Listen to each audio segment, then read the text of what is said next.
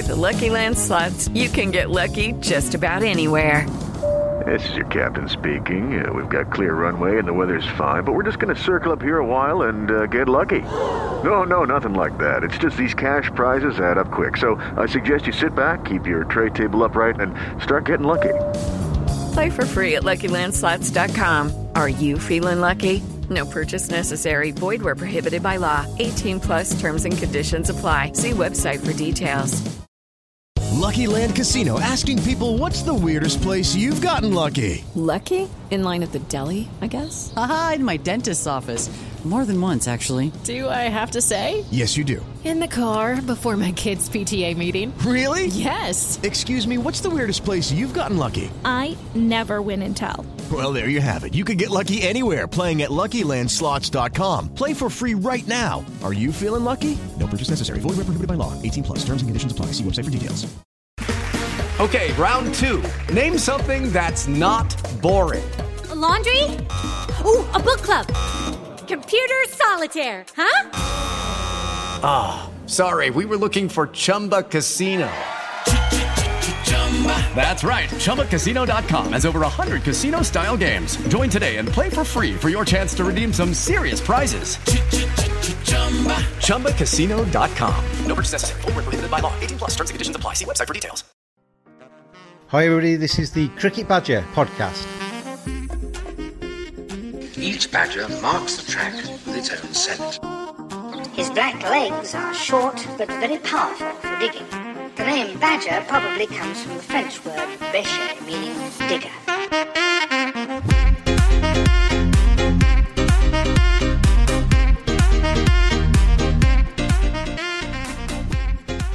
Hello everybody and welcome to another edition of the Cricket Badger podcast. If you've been following the @cricket_badger Twitter feed, you'll have seen that we've been running #GoatCricketer for the England Test team down the years. We have 32 nominations in the draw. They battled it out until we got to the final, and then the winner was Sir Ian Botham. So many congratulations, Sir Ian. You have been deemed by the @cricket_badger Twitter followers to be the greatest England Test cricketer of all time, which is quite some tag, to be honest. So if you keep an eye out on the @cricket_badger Twitter feed, #GoatCricketer, GOAT, greatest of all time. We're going to try over the next few days to decide who is the greatest Indian Test match cricketer of all time.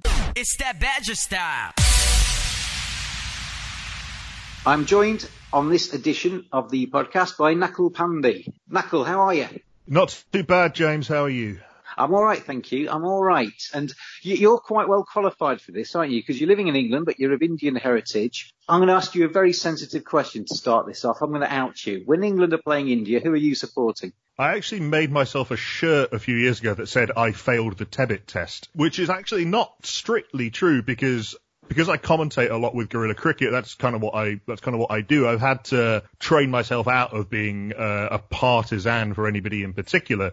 Before that, before I kind of trained myself to watch cricket for cricket, to be biased in favour of cricket, as it were, it would have been India. But I think the Tebbit test, as it was known, can be a pretty nasty a little thing. But vaguely leaning India, but more historically than right now. Well, I've got a little bit of a history. One of my best friends from school, I've known him since I was probably about 9 years old. He's of Indian heritage as well. He supports India. So basically I spent half of my life telling him how great England are and how bad India are. But by virtue of that, you do tend to pay India quite a lot of interest. And some fantastic cricketers that we've seen down the years. We noticed as well, Nakul, I know you had a bit of a passing interest in the GOAT cricketer for England. Ian Botham, as we said, has won that vote. Geoffrey Boycott, Jimmy Anderson and Fred Truman joined him in the final four. And one of the things that came up in the discussion, and all of this GOAT cricketers, it's not scientific, it's all about what people think at the moment. You get your votes in, you talk about cricket in a time of coronavirus, which I don't think is necessarily a bad thing. But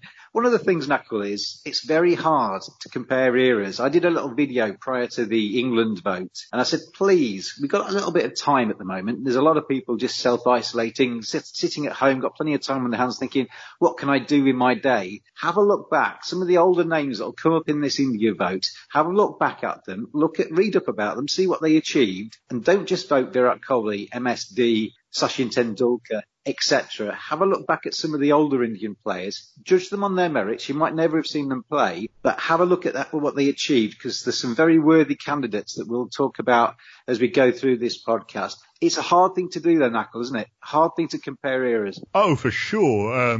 Just on the most basic level, the numbers don't always give you the full context because different eras have different sort of mean batting and bowling averages, and there are lots of statistical models out there that people have published. Cricinfo do this every now and again, where they'll try and they'll get one of their statistical people to come up with a model that tries to mitigate against all of these factors and come up with, what is actually objectively, so to speak, the greatest test innings of all time or test bowling performance of all time, test player of all time, who was better, this great player from the 1960s, this great player from the 1990s. And they're all quite interesting, not terribly accessible if you're someone like me I'm pretty good with cricket stats, but I'm certainly not mathematically trained. And just beyond comparing eras, it's quite difficult to come up with, on what are your criteria for greatness, as it were, because it's not just number of runs and number of wickets. Although I think, as the England poll came out with, longevity does count for an awful lot. And one of the things that's going a lot at the moment, because we've obviously got no live sport to talk about, nothing to watch, no future events to look forward to with any certainty. Nostalgia is playing a big part in modern day life just to keep us going. We're looking back at things we enjoy, looking back at heroes, we're looking back at all sorts of different things. When you do that and you compare eras and you look back down the years, the levels of fitness, sometimes as well, you get arguably a great of yesteryear, but you'll look on YouTube and you'll see his little show reel for 40 seconds. That's all the best things he's ever done. Not every game that he played was like that. Even the very greatest of all time. Even Don Bradman got out for naught. There's days where they have off days too. So sometimes the current crop, you may be a little bit harsher on them than the golden generation of yesteryear. For sure, there's two biases, I think, to avoid. One is recency bias, so players who we've seen a lot of and who we have a lot more information about and whose great performances are more readily available to the top of one's mind. And the other is yearning for a mythical golden age that never existed. So someone who came out in the final four of the England poll, Fred Truman, the "it were better in my day" type thing that a lot of that fans tend to fall into. And I think a lot of people tend to fall into one of those two camps. I've tried to avoid both of those errors in my selection of my five. Finally, on the YouTube point, some of the cricketers that will be picked from not all, but most of the Test cricketing nations there'll be a certain period before there was widespread television coverage of the game, and sometimes it's just what's available. One of the people you've picked out as yours, one of his greatest achievements was never filmed. I think back to Fred Truman as well, and I saw him play actually once in a Courage Old England 11, and he was rather fat by that stage. He had a pipe hanging out of his mouth, and he was more of your kind of the older school Fred Truman, but he came off about three paces, but he could still bowl a very mean cricket ball. But I did see a very old piece of Pathé newsreel with Fred Truman, and he bowled this very fast, lightning outswinger that pitched and then cut back in off the seam and took out the middle stump. Not every single ball he bowled was like that. And in the same way, then, despite what he would tell you. Exactly. But we're talking to somebody on Twitter about comparing him with Jimmy Anderson. I mean, Jimmy Anderson bowls balls that are as good as that. But he also, we also see the entire day's play at the moment. We see him have some sessions where he doesn't take wickets. So, it is swings and roundabouts. But I guess people are tempted to vote with what they know best. And they're the guys that you see on your TV screens currently. But try and avoid that if you can out there. Indian badges. It's even more important at the moment, given my own precarious employment position with no sport to commentate or write about. I am looking for a Cricket Badger podcast sponsor. Please, please, please help out the podcast. Help me out and come on board with your business. I can get you in front of the cricket world. Plenty of people listening to podcasts at the moment with no live sport to descend upon with their eyes or their ears.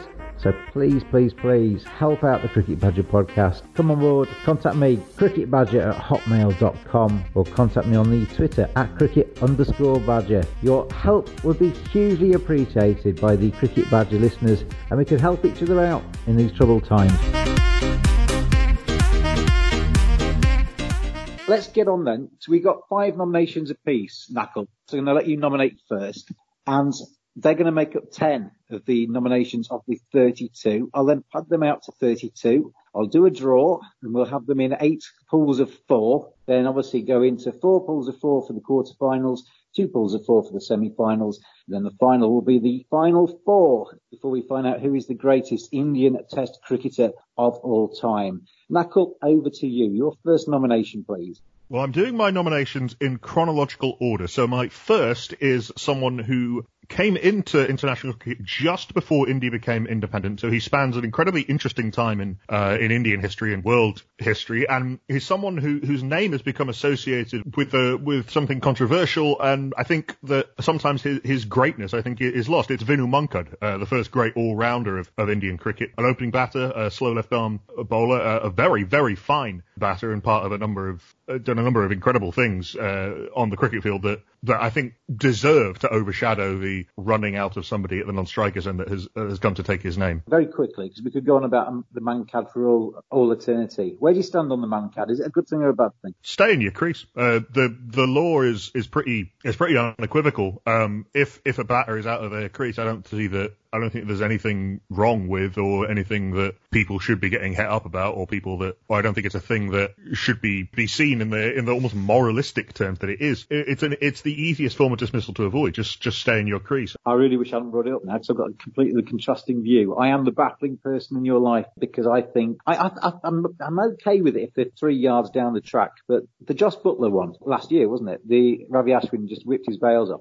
Ashwin was halfway through his bowling action and then came back and then took the bails off. That's not a Mankad. That's cheating. And I think there's a very fine line. And yeah, anyway, coming back off that again, let's get back into Vinu Mankad. Fine player, wasn't he? Absolutely fine player. And as you said, he comes from an era where he's not going to be massively well known potentially. So he's one of these guys that I was referring to, where before you vote, have a read up about him, see what he achieved. Yeah, his Test career, 1946 to 1959. There's not a lot of television coverage out there, but he's done some incredible things. The raw numbers are decent certainly for an all-rounder. 2,109 runs, a batting average of 31, 162 wickets, a bowling average of 32. So very close to each other in 44 tests, 500s and 8 fifers. So a very, very decent record. He's one of only 3 away players whose name is on both honours boards at Lords, and the others are Keith Miller and Sir Garfield Sobers. So it's pretty good. It's pretty good company. Of his hundreds, 1 was at Lords, 2 were at the MCG, so 3 away from home. His fifers, there's 1 at Lords, there's 1 at Sabina Park, there's 1 at Old Trafford, and there's 1 at against Pakistan in Pakistan. He was part of what was until for a very, very long time, for 52 years, the highest opening partnership in Test history, 413 with Pankaj Roy in 1956. He also batted in every single position in the lineup throughout his career. So an incredibly versatile player, an incredibly important part of that early Indian independent team. Good nomination to start us off then, I think. Let's move on to my first nomination, and that is a slightly different kind of player, really, Bishan Bedi. And when I was a kid, I grew up, and he was playing for India at the time, but I grew up in a very white part of England. I grew up in rural Lincolnshire, where my friend Santanu, who I mentioned in the introduction, was the first Indian person I'd ever seen. I was quite sheltered, really, in terms of cosmopolitan England that we have now, thankfully. And I was fascinated by watching Bishan Bedi on the TV. And he bowled in his turban. He bowled with that. He bowled quite slow as well. And he bowled with a loop and plenty of guile and plenty of flight and plenty of accuracy, really trying to prod holes in the batsman's technique. And he was part of the reason that when I first met my friend Santanu in the school playground when we were both 9 years old, I walked up to Santanu, never having met him before. And Santanu had just come back from Calcutta and he was wearing 2 jumpers, and it was a June day and it was blue sky and it was sunny. And I went up to him and my first question was, do you like cricket? Because the only Indians I'd seen on TV were cricketers, and Bishan Bedi was a big part of that. I was just fascinated by his skill. He played obviously county cricket for Northants as well, but played a lot of test matches, 67 in total, took 266 wickets at an average of 28.71.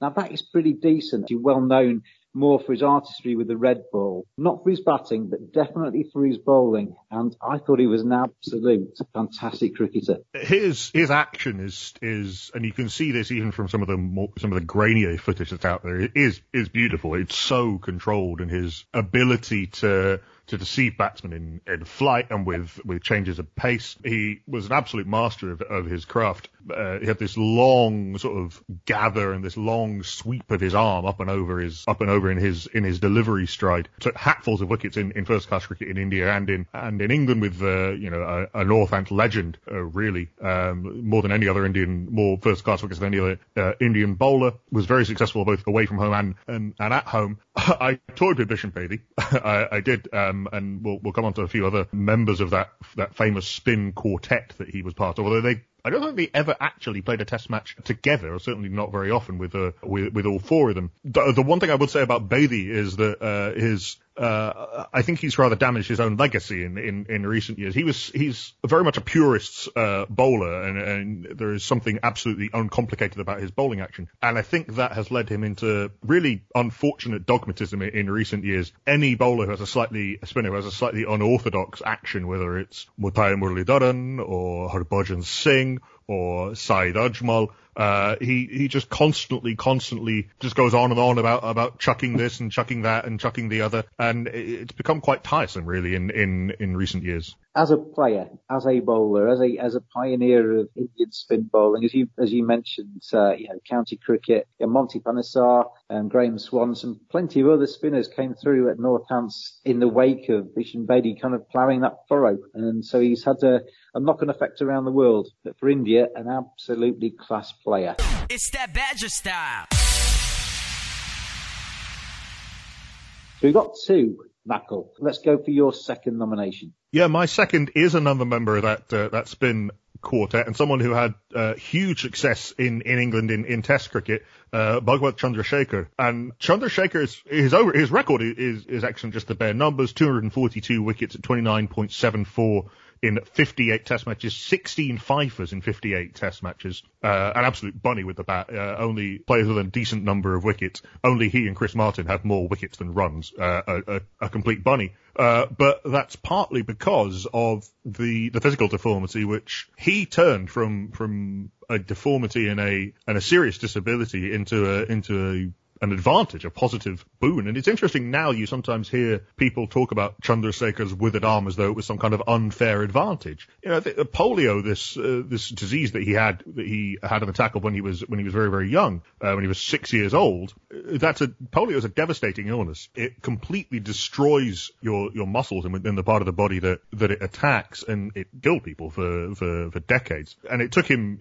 4 years to even get to the stage where even with his withered arm, he was able to play cricket. I'm a big fan of unorthodox bowlers in particular, who are able to, once their unorthodoxy is worked out, still perform and still be effective. And Chandrasekhar absolutely fits into that category. Look at his away record is superb. He took 100 wickets in 26 away Test matches, and was probably his most famous performance was the six where he took at the Oval in 1971, 6 for 38 in the second innings of that Test match, captained by Ajit Vadekar, India's first Test win in England, which is a hugely significant achievement for any Test nation to beat the old enemy, to beat England, to beat the colonial oppressors, as it were, also the instigators of cricket. And Chandrasekhar, he's down as a leg spinner, but he's a completely unique bowler. And I think even now, in these days of mystery spinners, there's never been a bowler quite like Chandrasekhar. His ability to spin the ball at pace, accurately, be able to turn the ball both ways with minimal change of action. And you were talking about the kind of exoticism, the exoticization rather of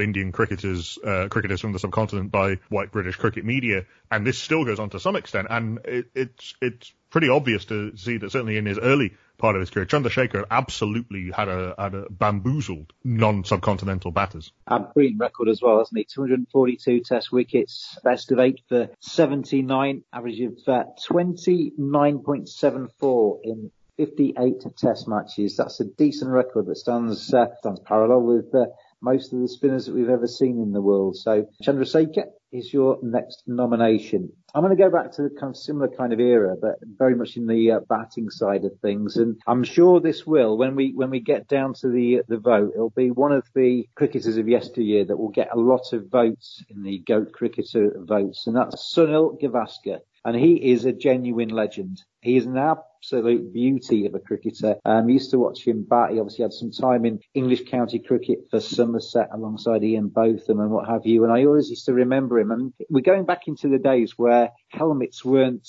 the thing with batsmen. We remember Viv Richards just batting in his cap against all sorts of attacks. And Sunil Gavaskar was one of the first who started to wear those little pads down his ear and down his temples, and then cricket helmets kind of came on soon after that. So he was quite forward thinking in terms of that, but quite a diminutive batsman, 5'5", but 125 test matches he played for India, scored over 10,000 runs, average of over 50 for India. He also played a shed load of one-day cricket as well, not as much as the likes of Kohli do these days, but in that era, he was an ever-present in all of India's sides and an absolute glorious batsman to watch. He had all the shots, as I say, quite small, and you often find with the small batsmen that they're very good against the short ball. Sunil Gavaskar was very good against the short ball, and a genuine legend of Indian cricket.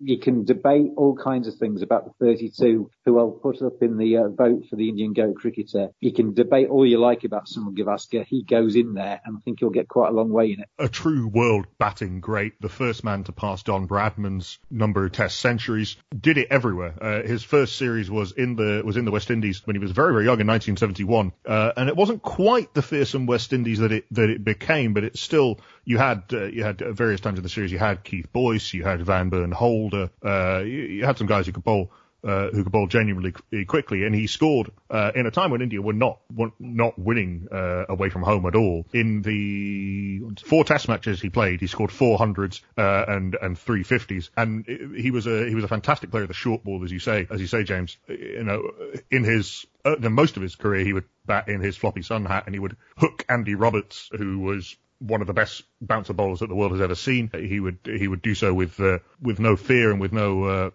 compunction, really. And you look at his averages in across the various countries. It's only Sri Lanka where he's particularly struggled. That's only from 3 Test matches, but he averaged 40 in England, 50 in Australia, 44 in New Zealand, which at the time was incredibly batting unfriendly, and 70 in the West Indies. And this is over a career from 1971 to 1983. So through the first great flowering of West Indian fast bowling, 700s and 450s and 13 tests in the West Indies. He played 16, 17 years in an Indian Test shirt. The reason he got to 125 Test matches, which at the time was a huge number of Test matches to play. We see a lot of cricket played around the world now, and Test matches come back to back to back, and people can rack up Test stats quite quickly. But Sunil Gavaskar, a legend of Indian cricket, around for a long time. Obviously a former captain of his country as well, and genuine contender, I think, for this GOAT cricketer award.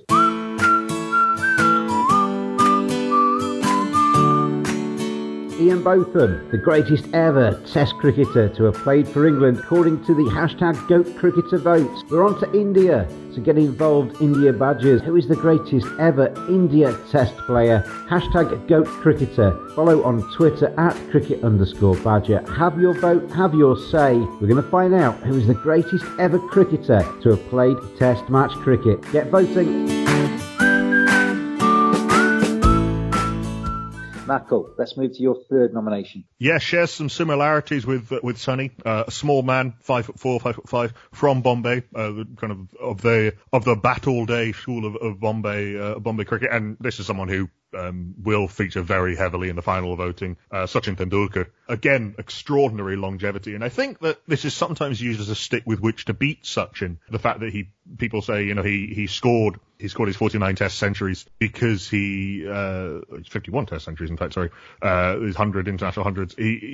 As though his runs are a sort of an emergent property of the fact that he played for so long, but the fact that he was able to play so long, of course, 51 Test centuries, 68 50s, nearly 16,000 runs, and again scored runs all over the world. But the fact that he was able to play for so long and be so consistent for so long, from 1989 to 2013, is absolutely extraordinary. And I think some of almost the legend of Sachin Tendulkar has overtaken the batsman Sachin Tendulkar. You watch him at the various stages of his career, starting off as a teenager, as a very scrawny, not at all powerful 16-year-old against Wasim Akram and Waqar Younis, who made his debut in the same Test match in Karachi, and Imran Khan and Abdul Qadir in that series, and batting with great bravery and power. He was hit in one of his very early Test matches. He was hit hard on the side of the head by Waqar Younis, who was then a really raw tearaway, and he batted on through that impact. Then comes to England, has a famous spell at Yorkshire, where he becomes Yorkshire's first overseas player, basically first non-Yorkshireman, I think, kind of bringing Yorkshire in a little bit to the modern cricketing world. I'll just dip in there because I'll tell you a little bit around that. Obviously, Yorkshire's my team. They'd signed Craig McDermott, and the Australian fast bowler was going to come across and become Yorkshire's first overseas signing and player. And Craig McDermott then did his back in. They had to scramble around at the last moment to try and find somebody. And in the end, they brought over a very young fledgling talent called Sachin Tendulkar. And the rest is history. I think he got on very well with the Yorkshire public, got on very well with his county colleagues in the dressing room too. And although he stayed for just the one summer, became quite a popular figure at Headingley very quickly. But Gary Sobers actually represented Yorkshire for the first time. They were on a tour, and there was a few injuries, and they had to call up some local talent. And Gary Sobers played a couple of matches for Yorkshire 11. It wasn't in the county championship or anything too official, but Gary Sobers did play for Yorkshire a long time before that. But Sachin Tendulkar, definitely the first official Yorkshireman to come from an overseas country to play in the county championship in 1992. And yeah, it opened up the doors. Yeah, absolutely. And for a county that I'm from Yorkshire as well, and for a county that still to this day sometimes has problems really tapping into the fact that it's got a massive subcontinental population, a massive cricket mad population, and actually getting those people into the county structure properly and being properly welcomed, a massive thing for him to undertake as a 17 or 18-year-old. Around the same time, he has his first tour of England, scores his first Test 100 at Old Trafford, and then as he goes through the early part of his career, he was a really flamboyant player. We think of him now as the textbook brought to life, very solid, very risk-free. He sometimes loses on, that old Tendulkar-Lara game. He would lose points on style to Brian Lara. Sure, Lara at his peak was just ridiculous. But Tendulkar, you look back at the footage of him in the mid-90s, really through to about, let's say the mid-90s, so 97, 98 was probably his peak. And there's two famous one-day internationals against Australia, led by Shane Warne in Sharjah, where there is no way you can bowl at Tendulkar. He's stepping out and hitting Warne against the spin. He's hitting him back over his head. He's going deep in his crease and cutting. And nobody had taken on Shane Warne like that on really turning pitches, and they are absolutely astonishing to watch at a time when India didn't have the depth of batting talent that they subsequently developed. He pretty much carried the can for a very long time until the emergence of Dravid and Sehwag and a few others they all debuted in the 90s, but they kind of came to the peak of their powers in the mid 2000s. And there's a famous quote from Virat Kohli at the end of the 2011 World Cup final, which is that period of his career is very interesting as well, because he goes through a period of injury and he goes through a period of not quite being able to dominate in the same way and having to become a very safety first batsman. There's the famous double 100 in Sydney where he didn't score a single run through the covers out of 241. But then he, from sort of 2009 to the end of the 2011 World Cup, he has this last final flowering of greatness where suddenly, for whatever reason, perhaps his fitness issues aren't quite as much of a thing as they had been before, or perhaps he's freed up by a slightly more developed Indian team, and possibly with the coaching of Gary Kirsten, he's able to dominate attacks again, and he was a powerful and dominant figure throughout the 2011 World Cup. My favourite Sachin Tendulkar innings is one that he scored in 10-11 in South Africa at Newlands. It scores 148, so it's not his biggest of his 51 Test 100s, but I think it is one of his best. Dale Steyn was absolutely at the peak of his powers at this time, and Morne Morkel was backing him up as well, which isn't bad. And Steyn and Morkel were unplayable that day. No one else could handle them. There's a ball that Steyn bowls to Cheteshwar Pujara, who was a very, very fine player, even in those early days of his Test career, that I defy anyone to play it. It's one of those classic Dale Steyn outswingers. Pitches on middle and leg, starts to swing just a little bit before it pitches, swings so late and so fast at 90-something miles an hour that Pujara has absolutely no chance, and his pinned LBW, pitching leg stump would have taken out middle and off stump. Tendulkar is the only one who is able to play Steyn and Morkel, and he has this incredible battle with Dale Steyn, where it's these two great cricketers at close to their peaks, and the footage is out there on YouTube. It's absolutely riveting, and he plays out Steyn and Morkel, is able to score runs off them slowly through the innings, and just absolutely decimates everybody else. No one else could bowl at him that day, and it's a measure of Steyn's greatness as well, of how incredible that was. The last few years of his career, sure, the quest for the 100th 100 got a little bit distasteful at time, but Sachin Tendulkar is, even with Smith and Kohli around now, the greatest batter of my lifetime. Absolutely, and there were a couple of things I can remember with Tendulkar. I always kind of pinch myself towards knowing somebody's coming towards the end, and knowing somebody like Tendulkar, who genuine legend of all-time cricket, was coming to the end. I made time to really sort of study a few of his innings that he played towards the end of his career, just to kind of soak it in, really, and trying to remember it. And there was one shot he played, and I can't remember what match it was. I think it was a Test match, where the ball was probably about a foot, 2 foot outside off stump. It was in Geoffrey Boycott's corridor of uncertainty, probably a bit wider than that. Any other batsman would have either shouldered arms to it or would have tried to hit it through the cover region. Sachin Tendulkar somehow got his foot across to it, and then brought the bat down dead straight, and then just tucked it behind square leg for the most comfortable two you've ever seen in your life. I find it hard to believe that very many other players could have played that shot so easily. And he just had all the time in the world, and that's the hallmark of a great cricketer, isn't it? A batsman that seems to have a country age to actually register the line, the length, get themselves into perfect position, and then just to dispatch the ball wherever they want. And the other thing with Tendulkar, and the same will apply to a couple of others in this list, but the Indian nation are just so passionate about cricket. They live, breathe it. They just want to touch a player, and they want to be close to a player, and these days have a selfie with a player, etc. And the Tsunami match that was at Lord's, MCC played the rest of the World 11, and Sachin Tendulkar came across to play in that game, and I was fortunate enough to go down and watch that. And I can remember waiting around after the game. I was trying to get a few autographs. This was going back a few years now. And the Sachin Tendulkar, there must have been 1,000 Indian fans outside of the entrance to where the dressing room, the stairs up to the dressing room are. And then there's an archway, and there's a kind of an overpass, and then there's another outbuilding. And these Indians were chanting Sachin's name, and they were waiting for him, and it got to about an hour after the close of play, then 90 minutes after the close of play, and somebody had to come out and actually tell them all that he'd gone home already, because he'd gone over the archway and then got a car from on the street side, and had kind of tried to avoid the fans. But the pressure that Virat Kohli, we'll come on to in a second, and the Sachin Tendulkar, and the real greats, the MSDs, the real greats and the very popular players in Indian cricket, it's not just about playing cricket. It's the scrutiny, isn't it? Every single thing you do in that country or even overseas, you are scrutinised. Everybody wants a piece of you. You devote your whole life to cricket. It's not just your working life, it's everything. And that's partly what makes his longevity so extraordinary. Being able to handle that for so long, and maybe not so much in the early part of his career in the early 90s, but certainly as the satellite TV boom hits India becomes the richest cricketing nation.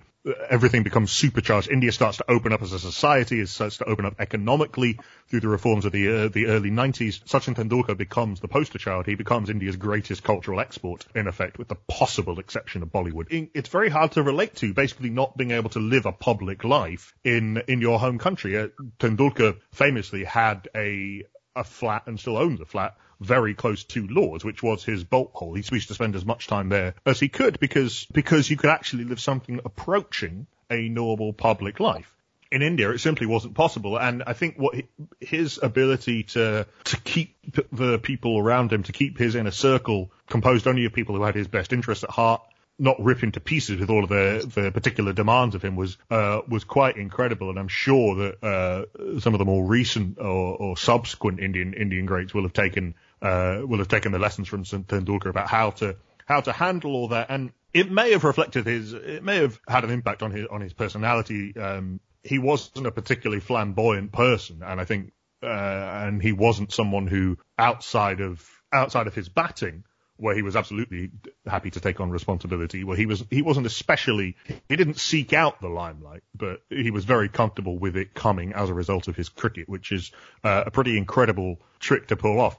By the way, not a bad bowler either, capable of bowling various different types of various different styles, bowled a bit of seam up, bowled a bit of very passable leg breaks and googlies. The Kolkata Test match that India won with VVS Lakshman and Rahul Dravid, that incredible partnership. Tendulkar who takes the wickets on the last day to seal that victory. And had he not been so great a batsman, we may have been looking at a pretty decent batting all-rounder. Not a bad way to segue into my third nomination. And I've gone a little bit out of order here just to try and marry up Tendulkar with this next man, who is the current Indian cricket captain, Virat Kohli.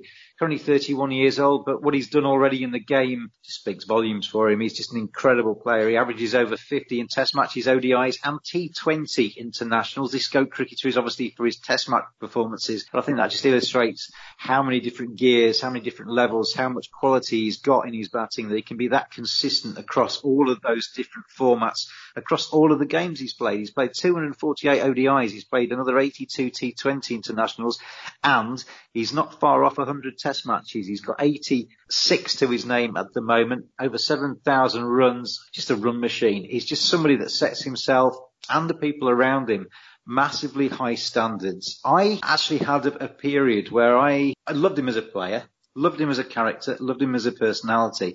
I didn't think he was a very good captain. I thought he was quite reactionary rather than actually kind of driving games forward. He tended to kind of react to what was going on around him. I'm not necessarily a fan of captains that wear their heart on the sleeve, and there's nobody wears their heart on the sleeve more than Virat Kohli. You know, he's pumping his chest, he's punching the air, his eyeballs are sticking out of his head when his team takes a wicket. But I actually think he's getting better as a captain, and he's learning as you'd hope he would do. But I think his role in the current Indian setup, India are the best test team in the world at the moment, one of the best one-day sides in the world. He's had a major part in that. The standards that he's set, the men around him have been huge. And I just think as an ambassador off the pitch as well, and it helps that he says what I'm thinking, because he's all for preserving test match cricket. He's all for kind of preserving the traditions of the game. He sees that as being important. So I'm right behind him when he speaks. But when he speaks, because he is one of the most well-known men in India, then people listen. And I think because he says the right things and respects the traditions of cricket, that's a very healthy thing for cricket to have. And obviously he's married one of the most famous women in India as well. And it made me chuckle. It made me think about, what we've been talking about how famous these guys are in that country. About when he got married and they were thinking about whether they were going to go on honeymoon. Yeah, whereas everybody else would think, right, how much can I afford to spend? Get the books out, right, I'm going to go there or there. He had to be really specific, and they chose a country. I think it was Iceland in the end, where they thought, well, they don't really play Finland, that's right. It was Finland, and there's a really funny story about that. They don't play cricket there, so you thought that was a decent place to go unobserved. And then I think the story you're going to tell is the one where they went into the cafe. That's right, yeah. They go into a cafe and they spot an Indian Sikh man wearing a turban, and they are desperately trying not to make eye contact with him at any point, because they know that they've deliberately come to a place. And it starts with a wedding. They got married in secret, not in secret exactly, but with on strictly need-to-know basis in Italy, a country that has some cricket, but certainly where cricket is not a big public thing. So they go into this cafe, and they get their coffee, desperately trying not to make eye contact. They sit down at a table way out away from everybody else. This man comes over to them. He spotted them. He's got his cricket dart on. I'm sure he gets over his initial surprise, and he goes up to them and says, "I'm an Indian too, and my name's also Kohli." You see, you're telling this story better than me, because I didn't know that bit. Yeah, and Virat Kohli has to put up with some stuff that even Sachin Tendulkar didn't have to put up with, possibly because he's a much more outgoing personality. He's from Delhi, which is a city where you kind of have to be a little bit brash and outgoing just to get by. It's not a city for shrinking violets. And because he ended up falling in love with and then getting married to someone who's a public figure in her own right, he's had to put up with a lot of nonsense, really. He used to get people, blaming Anushka Sharma for all of any time Virat Kohli didn't score 100 or whatever. And this really toxic, poisonous, sexist nonsense. But they are, they're very visibly in love and kind of sweet, almost dorky way, but kind of going away from his personal life. Yeah, as you talked about the time that Sachin Tendulkar had to play and the ease with which he can turn the ball from off stump or even outside off stump into the leg side, and Virat Kohli's game partly built on that as well. It's built on the fact that he makes bowlers bowl where they don't want to bowl. Yeah. Every team as well that plays against a team with Virat Kohli in has not won the game until he's out, whether that's one day or test matches, because he can turn a game on his own, can't he? Yeah, just an absolute genius, a modern day genius. There are times when he's batting and he almost visibly, you see something in his face change where he has an ability to completely destroy bowler's psyche. And even in times when he's really struggling, the best example of this is his 100 in the first test of the recent series against England in 2018. It's 141. It's a stunning innings. It's one of the greatest innings on English soil in Test cricket. But he's really struggling against Jimmy Anderson, who is bowling beautifully. The ball is swinging around corners. The ball's moving off the seam. There's a supercut of every ball that Anderson bowls to Virat Kohli, and there are a few edges in there. There's a catch that's dropped. I think it's Keaton Jennings. David Malan, who dropped a catch in the slips.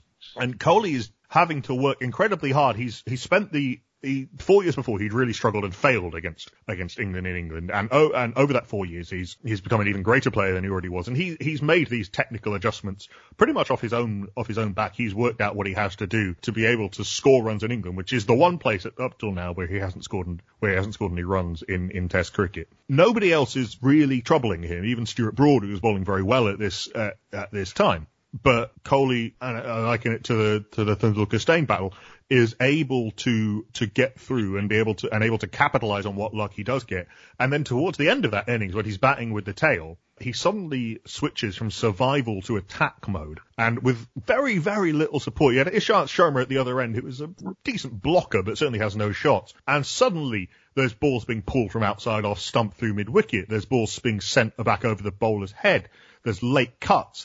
He's coming down the track off fast medium bowlers. And suddenly he's absolutely unplayable, and he goes from 100 to 141 in the blink of an eye and gets India up to a vaguely competitive total, and his dismissal is probably what India, in the second innings, is probably what won England in that test match. But he's scored runs now everywhere in the world. He scored a lot of runs in Australia.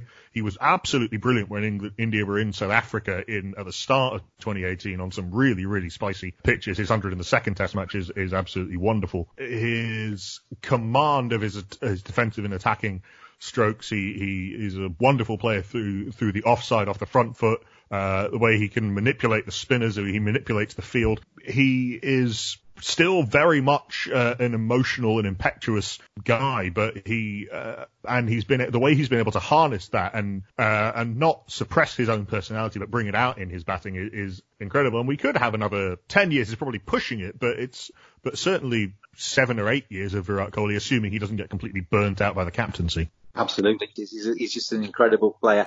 It's that Badger style. Knuckle, we are racing through time here. We could talk about Indian cricketers till the cows come home. We've got 2 nominations left each. We'll probably have to be a little bit quicker on these. But can we have your 4th, please? Yeah, my 4th is another wonderful stroke player, and someone who kind of broke the mould, Virender Sehwag. He and Sunil Gavaskar would open the batting in my all-time India 11, and I would put that up against any all-time 11 from any other country, really. Virender Sehwag, we'd seen attacking openers before. We'd seen Gordon Greenidge was a very attacking opening batter, and Matthew Hayden was starting to come into his own as a test opener, but Sehwag's remorseless, absolutely uncompromising attacking outlook to opening the batting.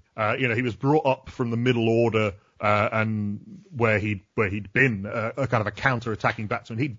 His first test tour that he opened was in 2002 against England, and he'd never opened the batting before that tour. His first time opening the batting in first-class cricket was on that tour as in a warm-up match on that tour. Even in Ranji Trophy cricket, he'd mostly batted in the middle order.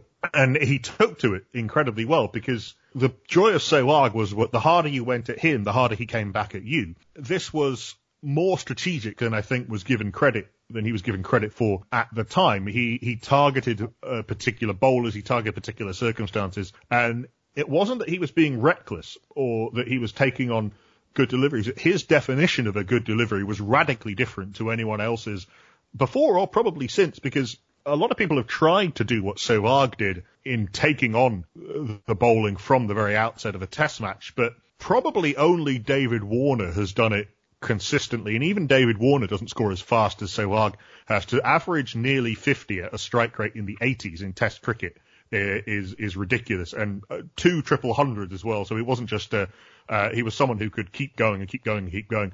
The only man to bring up 300 with a 6 in test cricket. Basically destroyed Saqlain Mushtaq single-handedly in that test match in Multan, and could take a day completely and make it his own. There's a few famous examples. 195 in the Boxing Day test against Australia.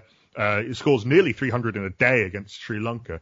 And one that wasn't even 100, but the fourth evening of the Chennai test in 2008, where India are set 386 to win. Virender Sehwag smashes 80 in about 10 overs and brings it within, so it kind of basically reduces a ridiculous target to a normal target just by being Virender Sehwag. He was a one-off. Absolutely. You mentioned David Warner there. In fact, David Warner and Virender Sehwag have basically made it rather a hard life for openers in world cricket. Jason Roy kind of bore the brunt of that. He was expected to follow suit, and not everybody can do what those kind of guys can do. So Virender Sehwag joins the list of nominations. My next one, I think, will be a very fond memory for Indian supporters. It's kind of maybe his crowning glory was in the one-day stuff, where as captain of India in 1983, he was the man that lifted the World Cup trophy above his head at Lord's after India had possibly rather surprisingly won that World Cup. But Kapil Dev was born to be a player in an era of great all-rounders. Ian Botham, who won the England GOAT Cricketer Award, was playing. You've got Richard Hadley. There was Clive Rice, who maybe not playing international cricket, was an absolute genius as an all-rounder.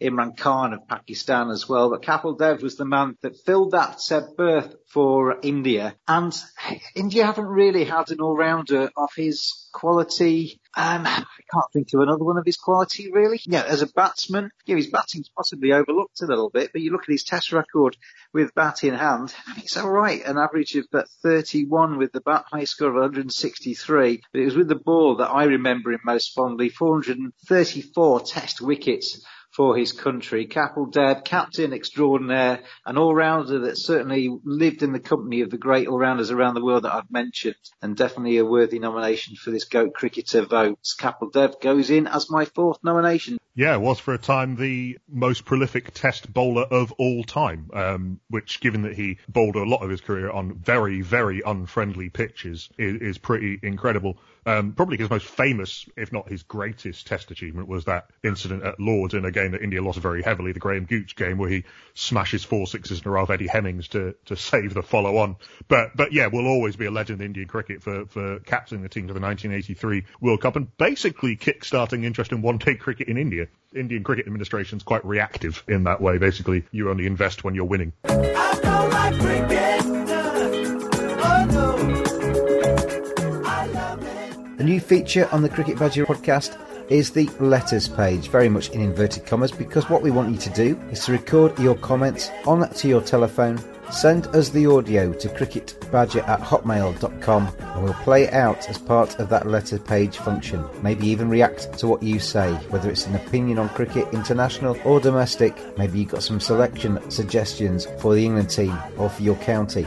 Maybe you just want to have a bit of a rant. Make it anything up to a minute long. Send it in to cricketbadger@hotmail.com, and you might find yourself on next week's podcast. Let's have your fifth and final nomination, Nakul Pandey. My fifth is a guy who doesn't have a great deal of Test cricket behind him, but is symbolic of the new India. It's Jasprit Bumrah. Only 14 Test matches, but he came into Test cricket basically fully formed.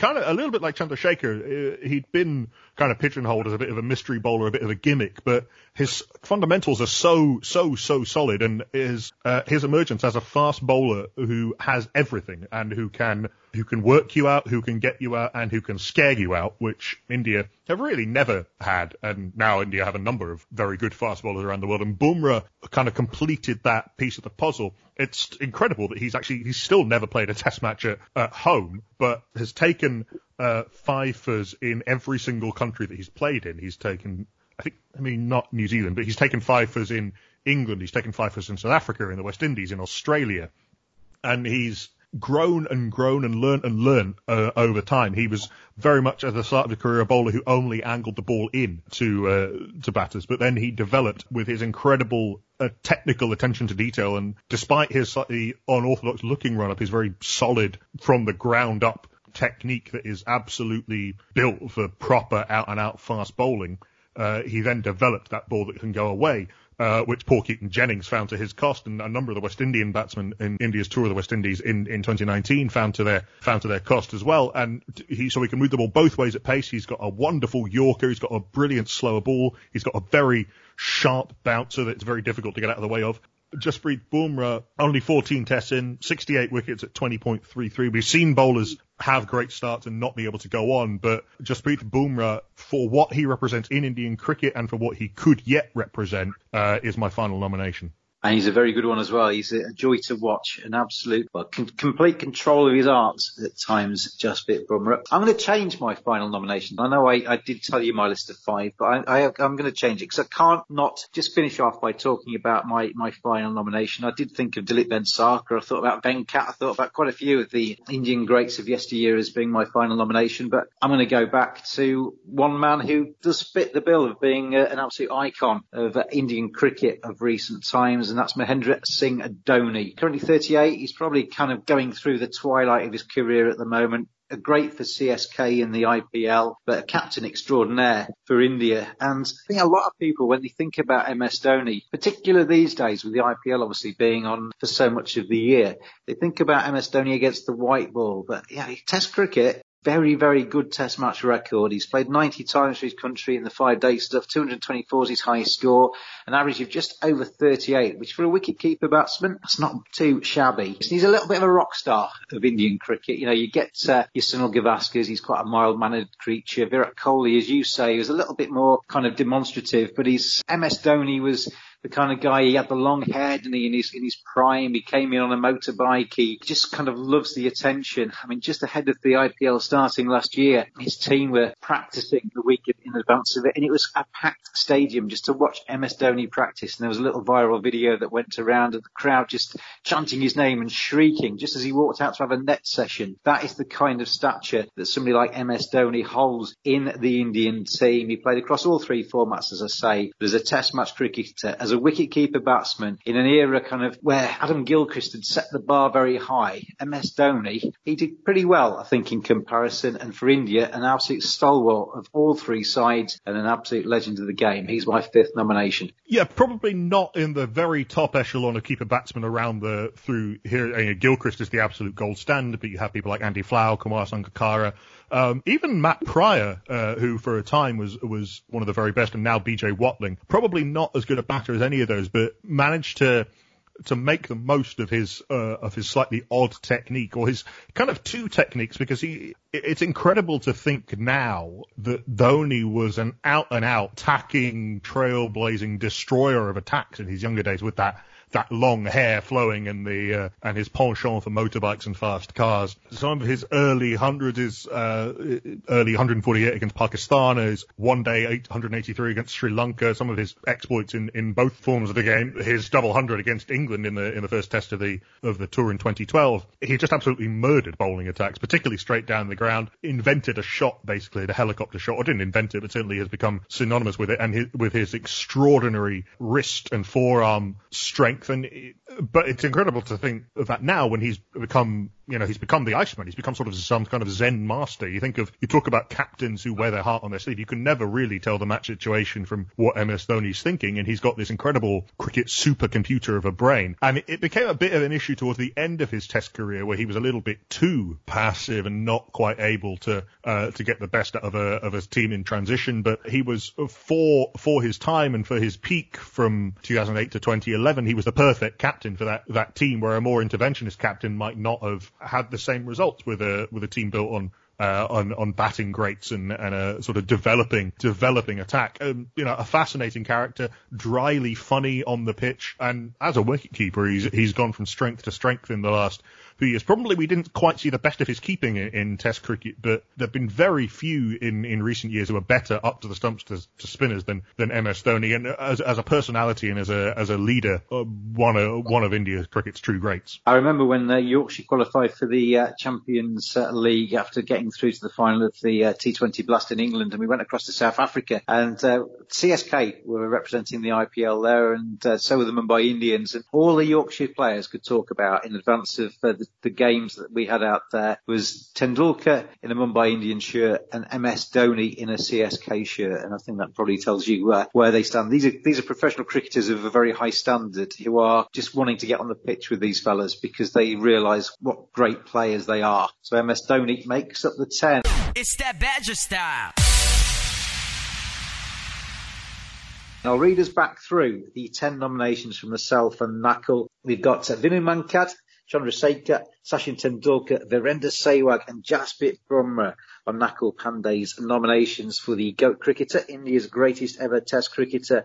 And I've gone for Sunil Gavaskar, Bishan Bedi, Virat Kohli, Kapil Dev and MS Dhoni. We'll add 22 to that list. We'll draw them out into a knockout draw. There'll be 4 in each vote. The top 2 will qualify for the next round until we get down to 4 in the final, when we will find out who is the hashtag GOAT cricketer for Indian Test match history. If I was to ask you, Nakul, now, of the 10 that we've talked about, who would you pick out as being the greatest? I'm going to go with one of my nominations. I'm going to go for Sachin Tendulkar. It is always tempting to go for the hipster choice in these scenarios, but for his, not just his longevity, but for his absolute control and mastery of the art of batting and his ability to ride out various waves of cricket, the amount of truly great players whose careers he played either side of is incredible. Lara and Shane Warne, just to name a couple. For all of the things that he did on the field, and for all of the things he had to do off the field to enable that to happen over that 24-year career, my nomination is Sachin Tendulkar. Rather boringly, I will agree with you, because I think Sachin Tendulkar certainly in my lifetime has been the very best of the best,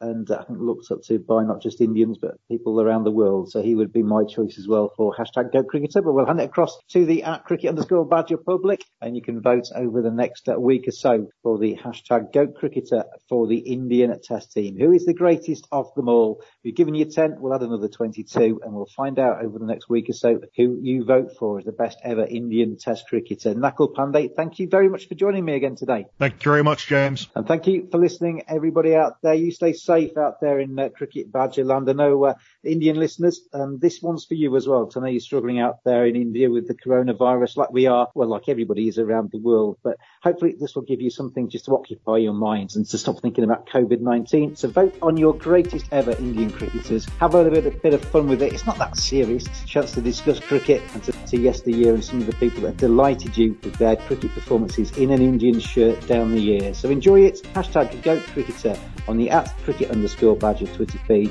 And then we'll see you next time on the Cricket Badger podcast.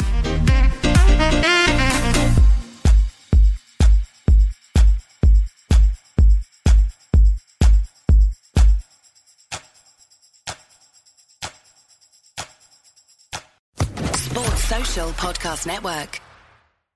With Lucky Land Slots, you can get lucky just about anywhere. Dearly beloved, we are gathered here today to... Has anyone seen the bride and groom? Sorry, we're here. We were getting lucky in the limo and we lost track of time. No, Lucky Land Casino, with cash prizes that add up quicker than a guest registry. In that case, I pronounce you lucky. Play for free at LuckyLandSlots.com. Daily bonuses are waiting. No purchase necessary. Void where prohibited by law. 18+. Terms and conditions apply. See website for details.